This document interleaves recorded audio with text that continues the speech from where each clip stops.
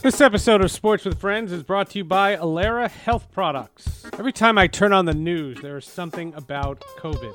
There is something about the flu. There is something about viruses. Medical experts are understaffed. There's so much going on. The best way to avoid doctors is to improve your immune health. There's a product that I just learned about called Immune Extra, and it's the only product available that can increase immune health up to 9-fold in as little as 9 days. It does so by increasing the amount of messenger cells that alert the immune system of any invaders. It's only one per day for maintenance. Think of it as a multivitamin for the immune system. Dosages can be increased to up to 15 per day with no side effects ever reported after millions of doses. It's been around for over 30 years. It's just new to Sports with Friends. It's not new to the world. It's now available in a triple strength formula originally sold only by doctors. And if you have tested positive for COVID or any respiratory illness, it's a true medicine cabinet product. Immediately, when someone close to me tested positive, I wanted to know exactly what I should do. I contacted doctors. While we are not giving medical advice, this is something you want in your possession. It should be taken upon the onset of symptoms. Go to their website, www.immuneextra.com.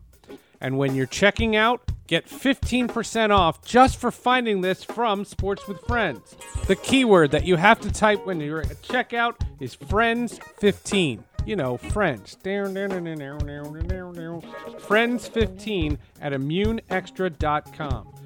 And go to their website and check it out. Because if you don't want to just take my word for it, listen, my word's not gospel. Neither is anyone else's that you might hear from today. But go to the website, check it out, read about it. And you know what else I did? I Googled it. Click on news. There's nothing about any harm. There have been no side effects. There's nothing about this that would be alarming. Give your immune system a fighting chance against everything that's out there in the world, including COVID. Go to immuneextra.com, use the keyword Friends15, and they'll know you found this from Sports with Friends.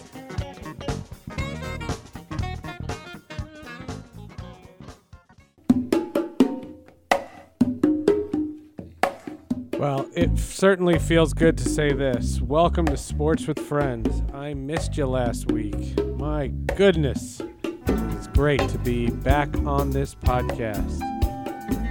In case you did not see it on my social media, my father passed away on Sunday, February 6th.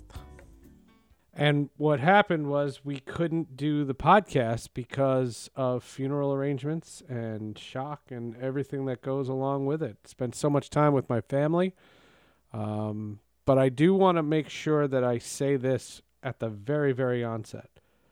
The amount of people that were on Twitter, Instagram, and Facebook that sent condolences was amazing.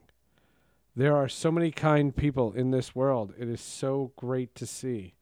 And the people that did it, some of them were friends. Some of them were strangers.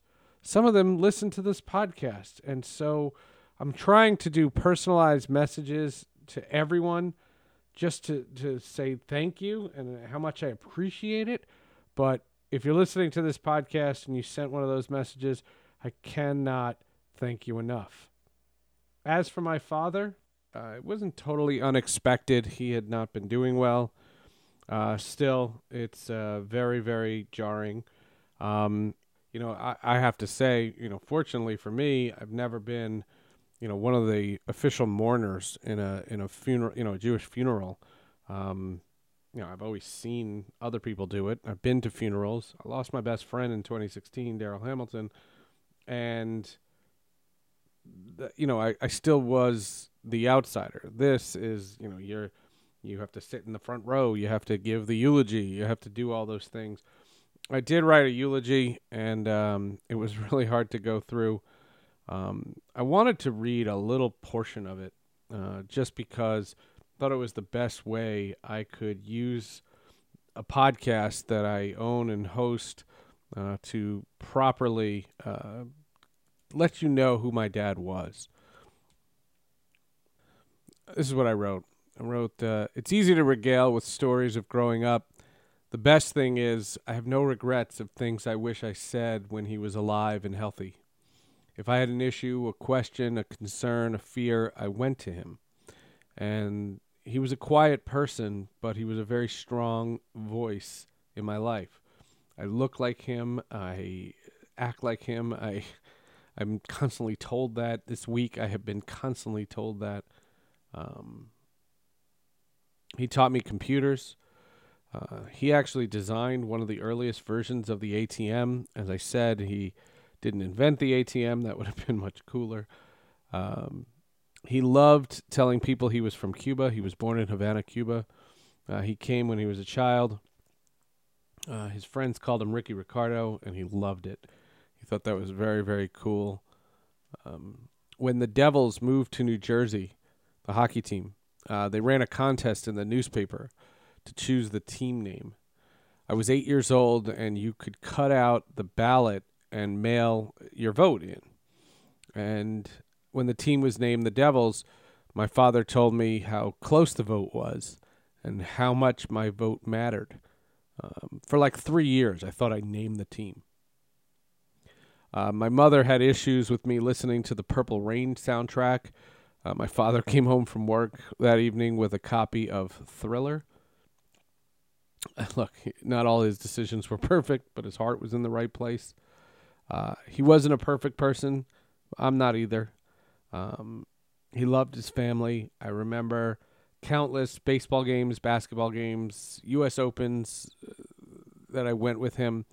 He loved the idea that I created a podcast about the superhero universe. He always wanted to know if anyone would listen to it. And when we got some big audiences, when we had some big podcasts, he was so pleased. My dad was just 71. That is way too young. The tragedy isn't what happened on Sunday. The tragedy is that he got sick. He had Alzheimer's, and it was really taking its toll. My dad was such a big part of my life, and with all the funeral stuff, it was just impossible to do Sports with Friends, especially the Super Bowl episode. I've loved what we've done with the Super Bowl episodes, and it just was impossible. It couldn't have happened. Yet Warren Moon's people were so kind and so understanding. We were supposed to talk to him at the beginning of the week. He was part of Radio Row, and we were going to do it. And when I had to cancel, they totally understood. But then I reached out at the end of last week and just said, is it possible? I know this is not the norm, but can we make one exception? Can we do one post-Super Bowl interview? And they replied, and Warren was very cool. He reached out to me on Twitter, said, I'm happy to do it. Let's have some fun. So it was great to have Warren on the podcast.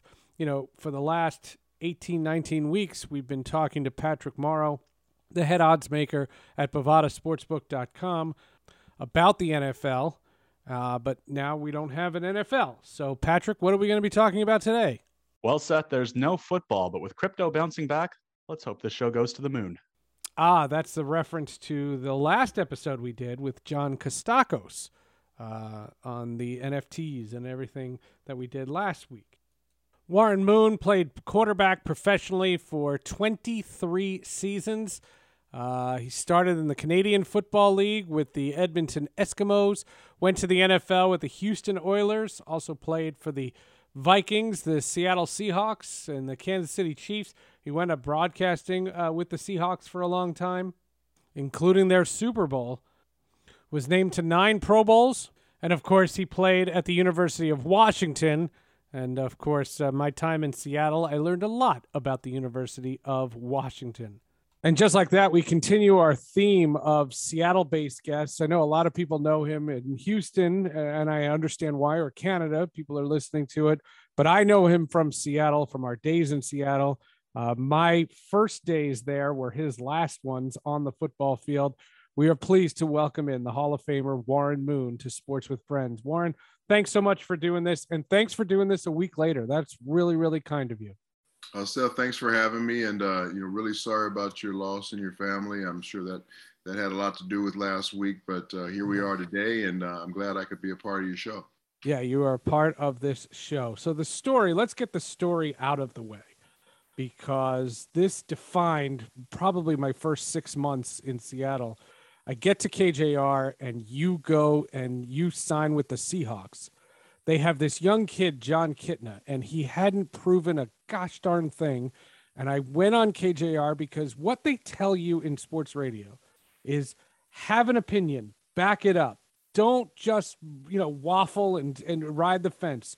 So I said, Warren Moon should be the starter. And my God, the amount of calls, I think I'm still getting calls about Warren Moon. You need a veteran quarterback. That's what I said. And you were that guy. So the idea that all these years later, I'm having you on this podcast is quite a thrill. Well, when you get older in football, they're always looking to replace you with younger people if they feel like they can, especially they're less expensive. They feel like they have less risk of injury, all those different things. And I had come off an injury, and I think there was more concern about that than anything else, not the fact that I was still playing at a Pro Bowl level of football. So it's unfortunate that's the way teams think, but I was glad Jon got his opportunity and made the most of it. But I thought I still should have been the quarterback of the Seattle Seahawks. Oh, my God. We should have done the radio show then. Back then, it would have been gold. Oh, my goodness. How was the week? Tell me, first things first, I will say Radio Row, somebody at the NFL offered a spot on Radio Row. We could have done this in person. I had at the time declined it because at the time Omicron was surging like crazy, but the numbers seemed to be going down, and Radio Row I heard was at like 75% capacity. What was the week like heading into the Super Bowl? It was very mellow in Radio Row, but it was still hectic, because when a lot of people, like I played for a long time, right? So I have 22 years of professional football, and then I was in the media with the Seahawks for 15 years. So I know a lot of people in sports. So everywhere I walked, somebody's trying to get you to come on their show. And I had a schedule that I already had set up that I'm trying to get from interview to interview, because some of them go longer than others. So it's still hectic that way, but it was also great to see a bunch of people that I hadn't seen in a while. And it was much more mellow than what the normal Radio Row has been in past years. So I actually liked it. I just wonder how technology is going to change things. We are connecting virtually, and I just wonder how many people, whether radio stations will continue to spend the money to send their hosts. That's what I just wonder as an outside observer. I don't have a stake in that. You know what I mean? It doesn't impact my life, and it doesn't impact yours. But, the Super Bowl, the week of the Super Bowl is as much the event as the actual game itself, wouldn't you say? It really is, and all of it leads up to it. You have all this big build up to the game, and you hope the game lives up to all the build up that's gone on, whether it's all the parties, all the functions that go on, all the media hype that goes up to the game. You just hope the game lives up to that. And fortunately this year it did live up to that. But as you look at station managers now and they see how technology has made it easier to do certain things, if they feel like they don't have to spend all this money on hotels and plane trips and cars and meals and all the other things that it takes to send a crew to Radio Row, and they can do it virtually, they're going to do that as long as they're getting the same content.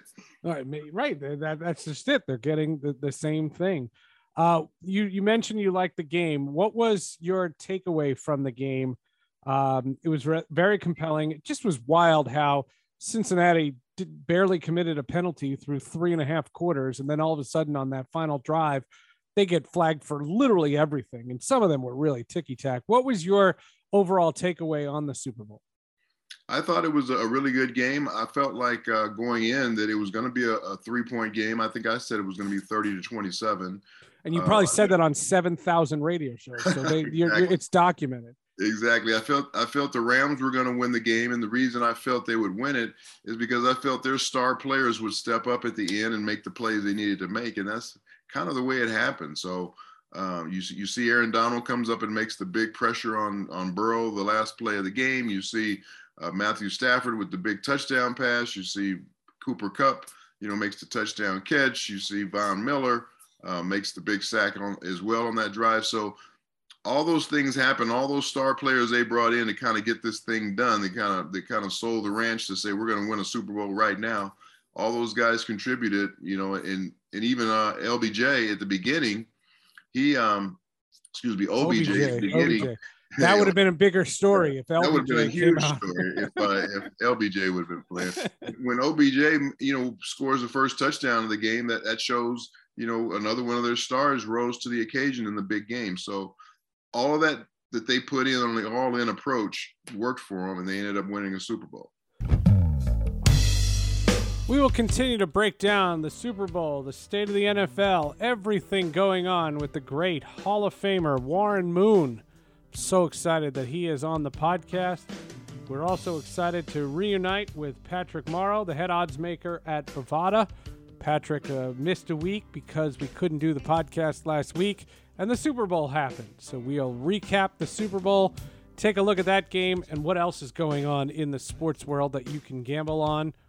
Patrick, taking a look at that game, Cincinnati, who barely had any penalties the whole game, gets every kind of pass interference call you could find in that final drive, gave the Rams 17 extra opportunities. So if you're going to give them that many opportunities, you deserve to lose. Yeah, and you know what? It's not unique to this Super Bowl how the vast majority of that game was called, which is whistles are being swallowed. And I think until midway of the fourth quarter, we hadn't had a penalty in something like 25 minutes of clock game time. And I get it. The referees don't want to be the stars. We don't want to see procedural penalties over and over and over again. The easy stuff like encroachments are easy to call, but even that wasn't happening. I do think that one of those pass interference penalties at the end of the game was maybe a makeup, because I did think 2 plays prior there was an opportunity to call what I thought was an obvious defensive hold. But otherwise, I don't like makeup calls. I really do believe that if you missed it, you shouldn't be looking for the right one, especially in spots that are so impactful. Listen, I don't mind a makeup call early in the game or on the very next shift or something in a game that's still tied, but the Super Bowl was maybe essentially decided by that pass interference call. Otherwise, especially, and the offsetting ones as well. The offsetting ones would have had the Rams a further 10 yards back, having to try and get 15 yards on 2 plays against a pretty good Bengals defense. And the Rams have been struggling from in close, and they have from all year. So it's unfortunate that the refs, despite not making their names heard for most of the evening, made themselves known in really the most impactful part of the game. Frustrating. We can't avoid it. No robot umps, no robot referees just yet, but we'll see. Yeah, we'll see. I mean, it could be on its way after all of this. I mean, there's no secret about the controversy around the calls. All right, so now what happens at Bovada when there's no football? I know we've done this show for longer than a year, so I've lived in a post-football or pre-football world. But remind me, what is that like? Oh, God. So this is when we do our reports for the year. People take a little vacation, maybe say hello to loved ones that they've been neglecting for a while. You do it right in the middle of week 17. That's I think my wife has big plans for what I should be doing. But on the Bovada side of things, yeah, I mean, the sports keep on trucking. NBA is in full swing. The Olympics is underway. I still haven't seen a single event yet. I haven't seen one thing yet. Yeah, we have more tennis upon us. We have March Madness coming in just under a month's time. Conference play leading into that. We just keep on trucking. Well, God, we're gonna have the midterms this year, Seth. Midterms, politics, back. Oh, I've got too much on my plate. It's a good problem to have, but yeah, we're gonna be busy with all of it. What has the NHL not doing this, and all of that controversy is over. What about the women's tournament? That really captivated me last Olympics. I think the bigger issue with the Olympics is the time that they're happening. It's the middle of the night. we live in an age where tape delay doesn't do anything for me. The tape delay is so gross. It's kind of ridiculous. My wife stays up later than me these days, and she said that it's been cool, at midnight, because early morning they, over there they show some live events, but that's been my biggest turnoff. What about the gambling on the women's tournament versus the men's? Because all the players in the women's tournament, you don't know on the men's tournament without the NHL. Right. So we still have more on the men than the women's, but definitely it's not as big of a disparity at Bovada as we've seen in previous Olympics. We don't have too many reference points because this has now been more than a couple Olympics. But going back to Sochi, was Sochi the last one where the actual pros were able to play? I think. Yes. So it was a couple of Olympics. Yeah.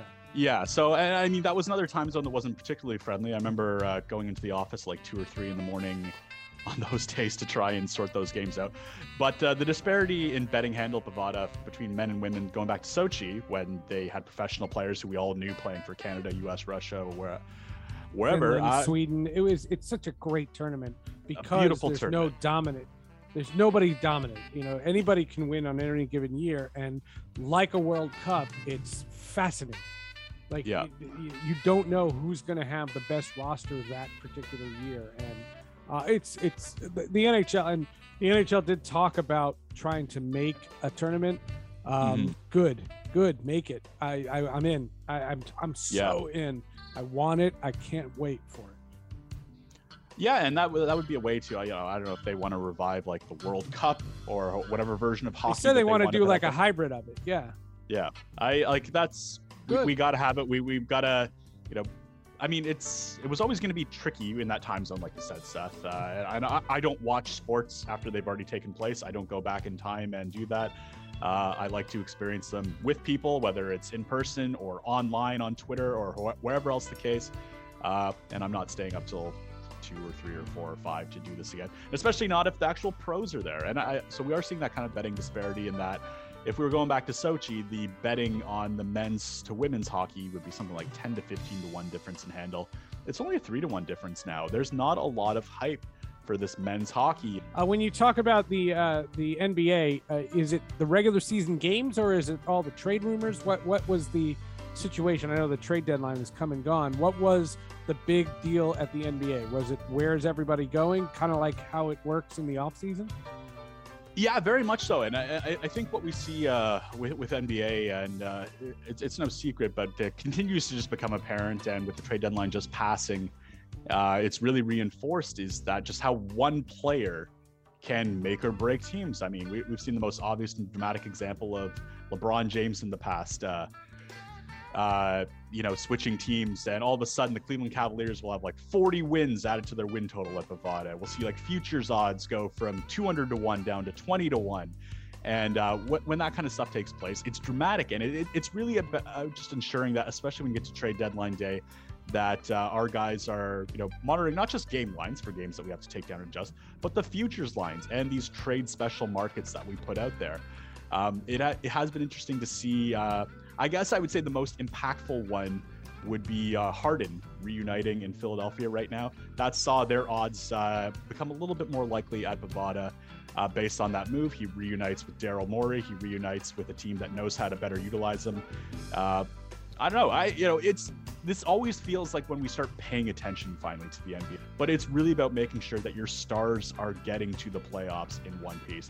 And that's a real difficult thing to watch with NBA. The Spurs kind of kicked it off a few years ago, much to David Stern's, anger when he would rest players on back-to-backs, especially if they're nationally televised. But those are big things for the odds. And, for us at Bovada, that's something that we just constantly have to be on top of. And the trade deadline was no different for us. That is Patrick Morrow, the head odds maker at Bovada. He will join us next week right here on Sports with Friends. Now back to our conversation with a Hall of Famer. Not our first Hall of Famer, but our latest, the great Warren Moon.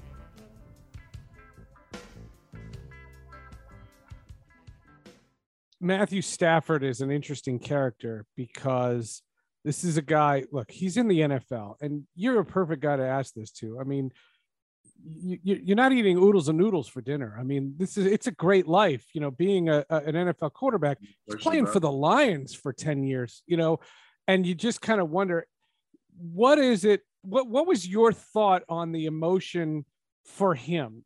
Just as somebody who's played his position, done his life, and had his life, what was your thought on the culmination of that and this blockbuster trade that really, really paid off for him? Well, it was just a new opportunity for him, a new positive opportunity for him. And he had been in Detroit for a lot of years. He was very loyal to that organization, never complained about the situation that they were in. At least he didn't do it publicly.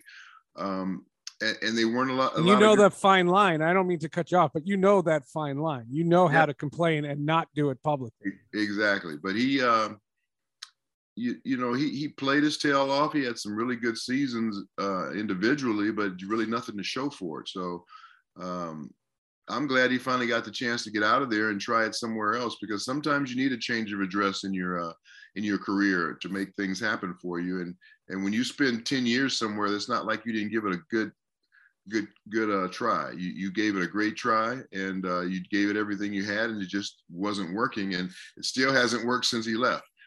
So it's not like he was the problem.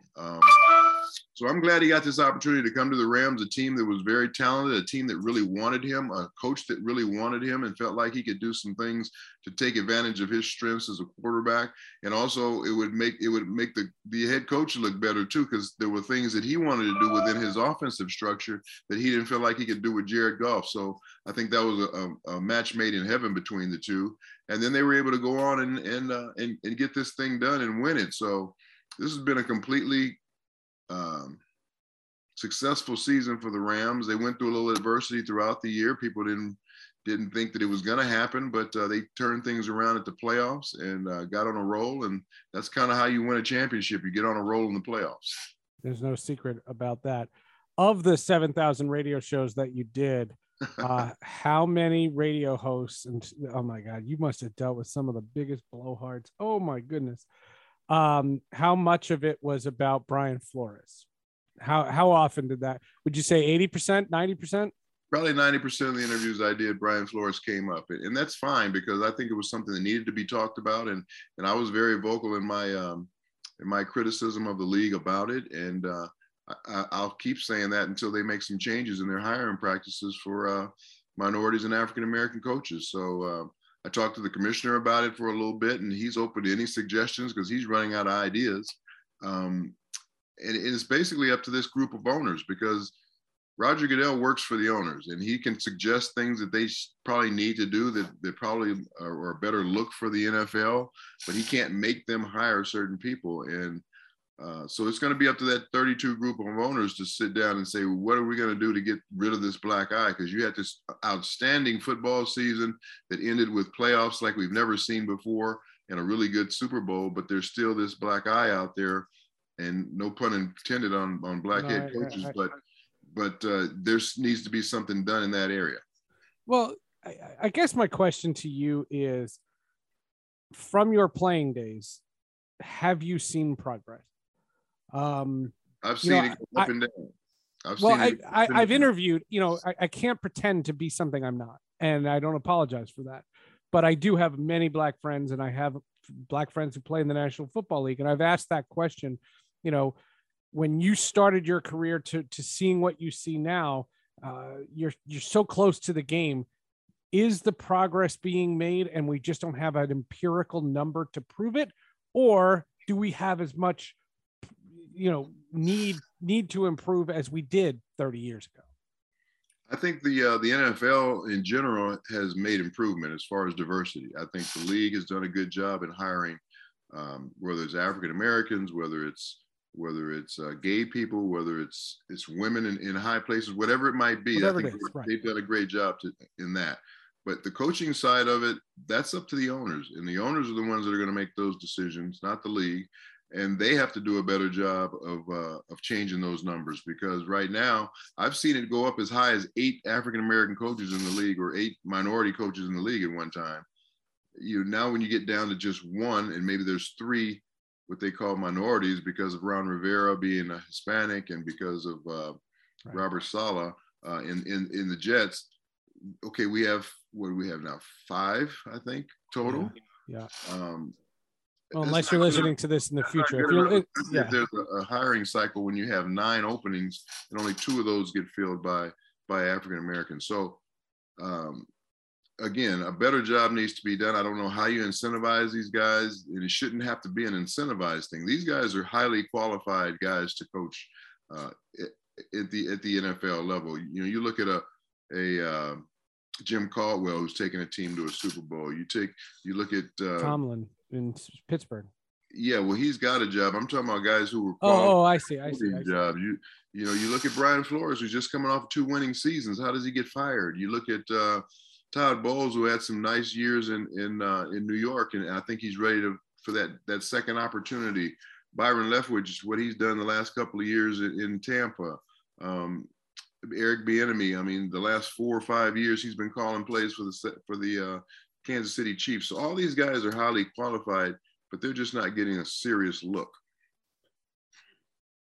The only parallel that I can use from a firsthand example, I remember talking to Willie Randolph when he had turned down an interview with Cincinnati. All right. So those of you who know history, Willie Randolph was never a manager in Cincinnati. And I asked him then, you know, what didn't you like about Cincinnati? He said, I didn't want to be the token interview. Those were his words, not mine. Right. That's where I worry about this, because I don't want legislation.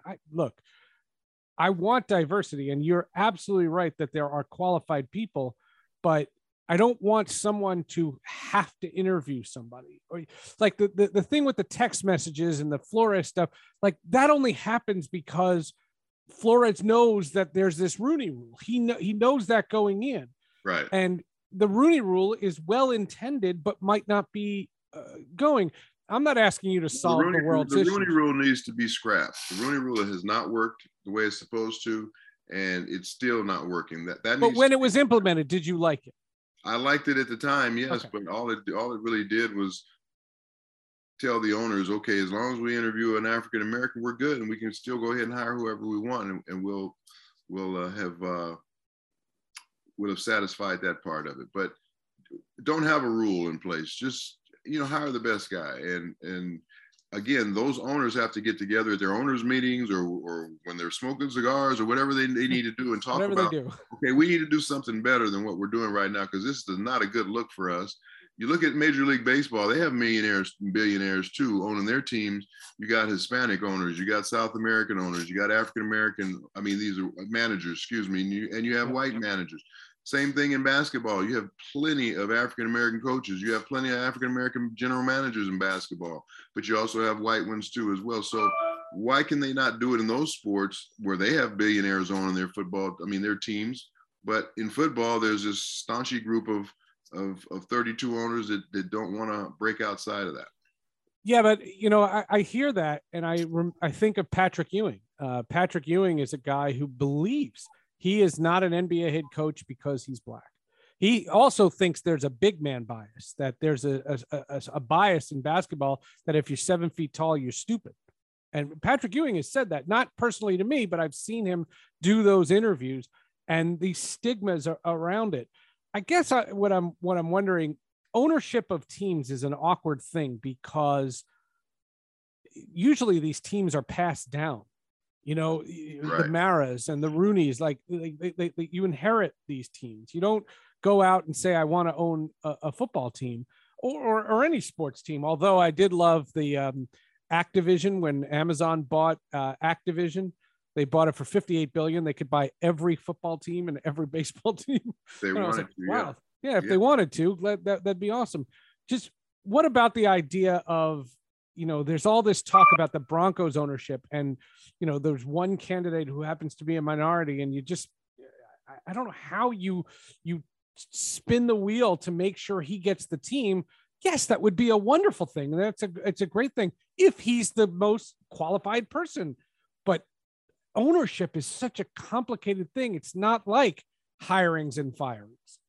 Yeah, ownership is a little bit further down the road because you're talking to own one of these teams, it's anywhere from $2.5 to $7 billion to win to own a NFL football club, and it's just going up every year. And there's not a lot of African Americans out there with that type of money, and they want you to have at least you can't have at least so much of it in debt, 20% of it or something like that can be in debt. So there's all these qualifications, and then you look at the Broncos. There's Byron Allen, who was a comedian and entertainer. He's one of the African American groups that's looking at it. But you also have John Elway, who's put together a group, and you also have Peyton Manning, who's putting together a group. Two guys who have been in the league, played for the organization, worked for the organization, and are not bad guys. And if it comes down to everything is equal, who do you think that group of owners is going to vote in? Because they have the final say so. Even if you have the money and everything to buy a team, you still have to be let into that group. And my money is going to be on one of those other two groups as opposed to Byron Allen's group, unless he's so much further ahead money-wise, and he's probably not going to be that. I don't know. I don't know. When you were playing, I just wanted to bring this into the conversation. I was a beat reporter for the Broncos in the beginning of my career. Before I went to Seattle, I covered the Broncos. My last year in Denver was Super Bowl 32 when they beat the Packers. And in that season, Bill Romanowski spit on J.J. Stokes. Right. And I remember, not to speak too far out of school, but I remember everybody was asked to leave the clubhouse. And as legend tells us, they put Bill Romanowski on a chair in the middle of the locker room. And John Elway said, anyone want to say anything to him, you do it right now. And you do it right now. And it was a defining moment for that team. I thought that team rallied around each other. And I had never seen race be a rallying cry. I've always seen race being a negative. During your career, and I'm not asking you to speak out of school either, during your career, how common was something like that? How often was something like that happening? And is it something that you were comfortable being, kind of the guy everybody looked to for something to say? That just sounds like a lot of pressure. Yeah, that we never had anything like that. Any of the teams that I played for, nothing that disrespectful. Guys fought in practice because you're playing a physical sport. It's a collision sport, and guys get into it, especially sometimes in training camp when you're just beating on each other every day. There's no games to look forward to, and one guy might be going at one speed in practice, another guy's going at another speed. Maybe it's a young guy who's trying to make the team going against a veteran who is going at a veteran speed. Then all of a sudden a little altercation breaks out, but that all gets pushed under the bridge later on. But they make up and we move on to the next day. Never nothing like that where a player spits on another player like that. That's as disrespectful. That was crazy. It was crazy, but the point of why I brought it up is it turned something into a positive. And I would imagine there were a lot of potential negatives that if someone didn't have your temperament, I use that for lack of a better word, because I've watched you from afar. I covered you for a year, albeit that year in Seattle. But there's a certain personality that has to embrace that, and that's what I always tried to be as a quarterback. I tried to be the calming influence to the team, because you have this very violent, very physical sport that these big, strong, athletic men are going at each other, play in and play out, and there's a lot of chaos that goes on out there. So you want to turn to somebody who you see as a calming influence throughout this whole chaos that's going on. I wanted that to be me, that if we were behind in a football game, or if things got out of control a little bit, or whatever it might have been, guys could always look over at me and see my composure and see that, okay, if Warren's okay, everything's going to be okay, and we just need to keep playing. That's what I always wanted to be for my teams. Yeah, there's definitely something to be said for it on the field. And then I have to wrap up with a quick Seattle topic, but just on the field, they're making a lot of steps to try to protect quarterbacks. They've made a lot of steps. Okay. So can I put words in your mouth and just say, as much as the accolades for the young men that play quarterback today, it's easier to be a quarterback now than it was back then. In other sports, I cherish that. You know, I always say when guys strike out 15 batters, I always say, well, yeah, but these guys are swinging and missing like you wouldn't believe. It used to be that was hard to do. You know, it was playing in the NFL harder when you did it? Yeah, I won't say that it's easier to play right now. I'll say it's less physically demanding on the quarterback as far as the amount of punishment that he takes. There's been all types of rule changes to devise to make sure the quarterback is protected, whether you can't touch him on his helmet, you can't go below his knees and hit him. All these are going to be penalized. You can't drive a guy to the turf anymore. You have to try and somehow dive off of him once you hit him to the ground. I mean, they're asking defensive players to do things that defy the odds of gravity. And it's unfortunate for the defensive players, but I understand why they're trying to protect the quarterback. I wish they would have done that when I was playing, but it's become more of a skills game for the quarterback and receiver now. It's almost like a 7-on-7 with a little bit of contact. And I think even Tom Brady talked about that a couple of months ago, that he's had to change the way he's played the game because it's become more of a skills game, but it's really benefited him because it's not as physical. And as you get older in your career, you don't want the game to be as physical. Sure. Okay. I'm going to try not to open up a can of worms here. But I wanted to end it on a more positive. I wanted to make sure we talked about more important issues in the beginning of this podcast and not let my personal jokes and yucks get in the way. The transformation of the Seahawks are like a caterpillar turning into a goddamn butterfly. They don't even resemble the team that I covered in the late 90s. There's been a transformation. However, that transformation coincides A, with success, but B, the basketball team left. You went to the University of Washington. I could do a whole episode with you on that. But the basketball team leaving, I have believed that the city of Seattle, a city I call my second home, has a stigma about being a bad sports town because they lost that basketball team.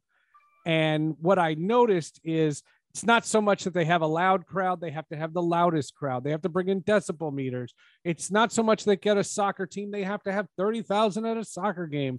They're going to have the nicest arena. They're going to have everything.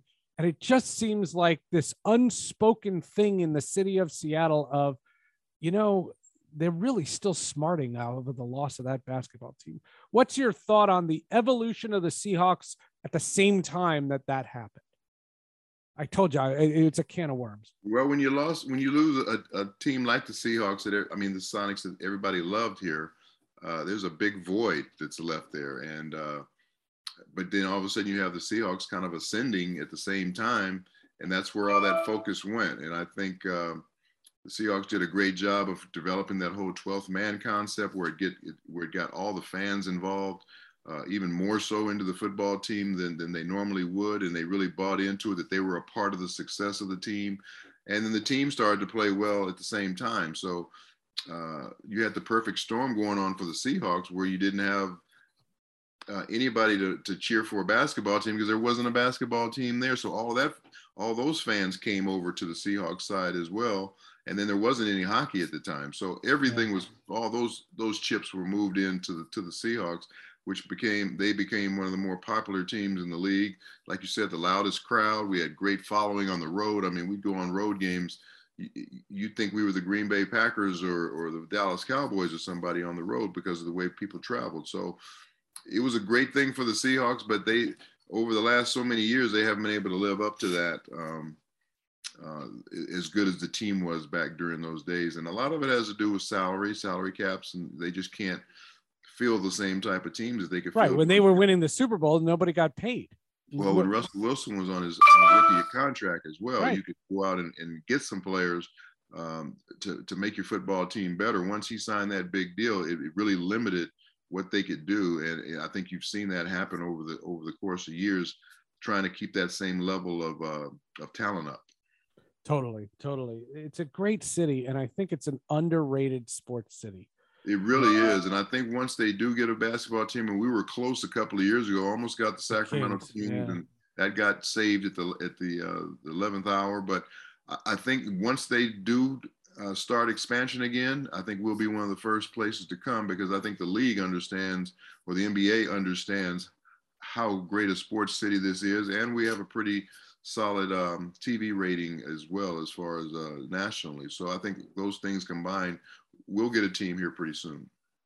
You know, it's funny. This is the second straight episode that we've talked to somebody in Seattle. I might have to just move to Seattle and just keep doing this podcast. 2 weeks ago, we had John Kostakos from the Kostakos collection, and they were so excited. I just got his book. John sent me his book, which is all the great posters. And oh my goodness. Then when I found out you were coming on, especially when I thought you were coming on last week, I wanted to ask you, he's getting into the NFT space. Did he have to explain to you? Because he explained to my audience what the hell an NFT is. How hard was that to understand? Well, I've kind of been approached by a couple other companies over the past 6 months. And so when John came to me, along with my my longtime agent, Jeff Morad, who put together the business side of this, I felt good about it. Just talked to his son, Justin. He set up John on the podcast. Right. And I felt good about it because of the history that I've had with both of these guys, that I could trust them, that I know John does outstanding work. I was on a number of his posters back in the 80s. If you were on a Kostakos poster, that was like being on the cover of Madden magazine back in those days. I mean, Madden game, excuse me. Yep. And then Jeff does a great job with the business side of it. So I felt like it was a pretty solid deal. And then the fact that we were adding a charity component to it, that my foundation could benefit from that made it even more appealing. So that's what I was promoting on Radio Row. We had our first push where myself, Troy Aikman, who was also during those days, Jim McMahon, and Dan Marino, we all had posters back in those days, and they've turned those posters into NFTs, which is a more of a digital piece of memorabilia, and something that will last a lot longer, that people have a lot more control over, and I think they'll love the work that John continues to keep putting in it, the quality work. And so the fact that they're going to do quality work and the business side of it is solid, that's what got me involved.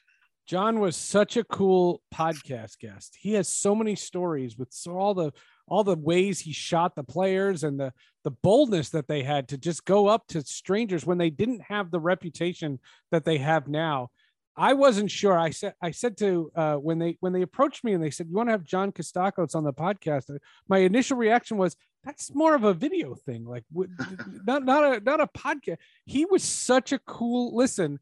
And but the mistake I made with John is I went right into the Seattle stuff. See, I had to cover real issues with you. I couldn't just go right into the Seattle stuff, because when I start talking about Seattle, we would have been done with the podcast. We never would have touched on Brian Flores. No, you never would have. And John has a great, great history of everything that's happened in this city, because more than anything, he's a fan. He's a huge fan. He's a huge fan of Husky football and Husky sports. He's a huge fan of all the professional teams. So he can tell you something about everything. He's a great storyteller.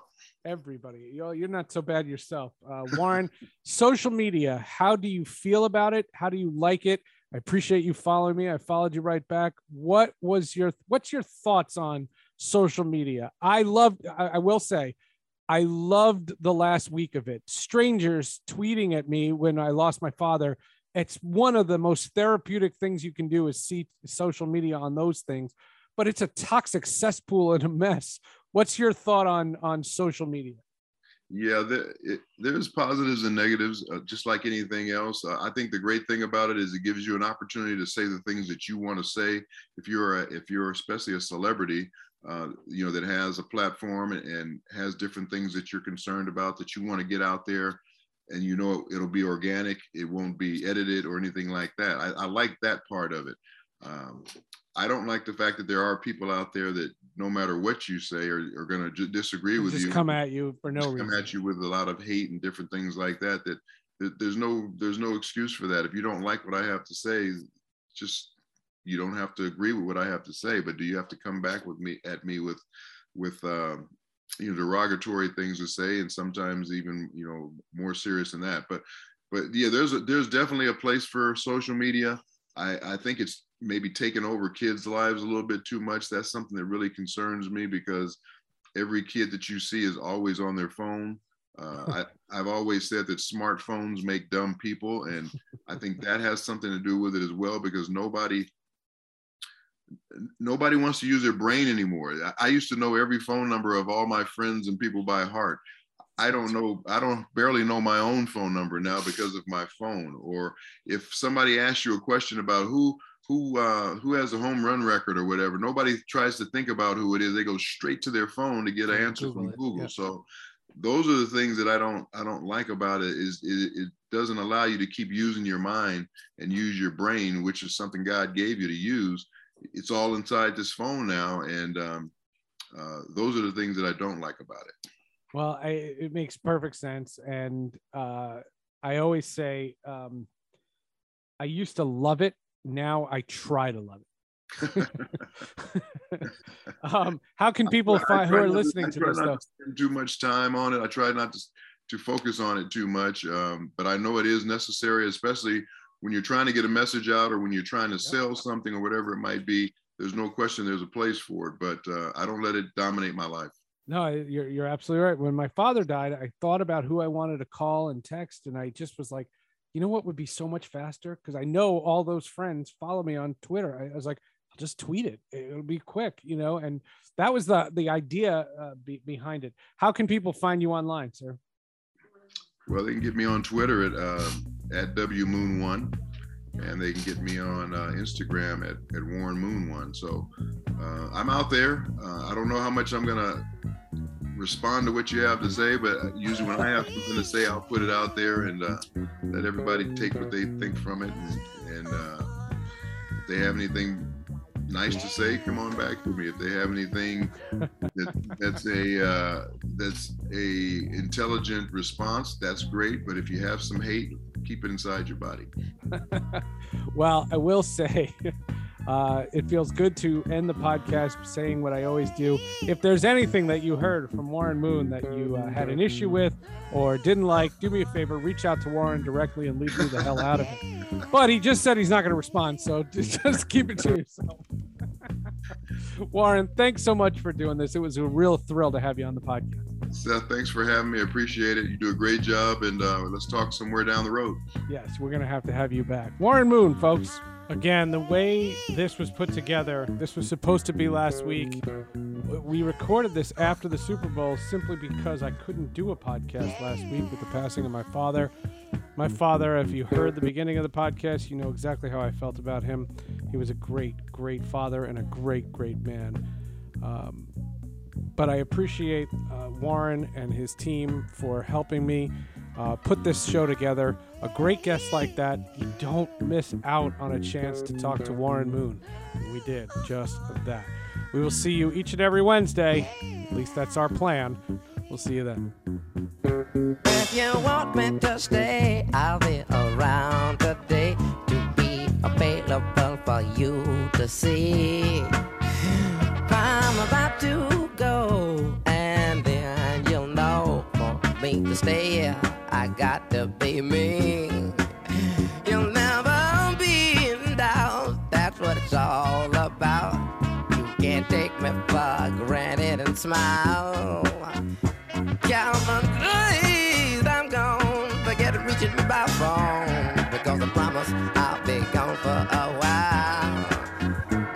When you see me again, I hope that you have been the kind of person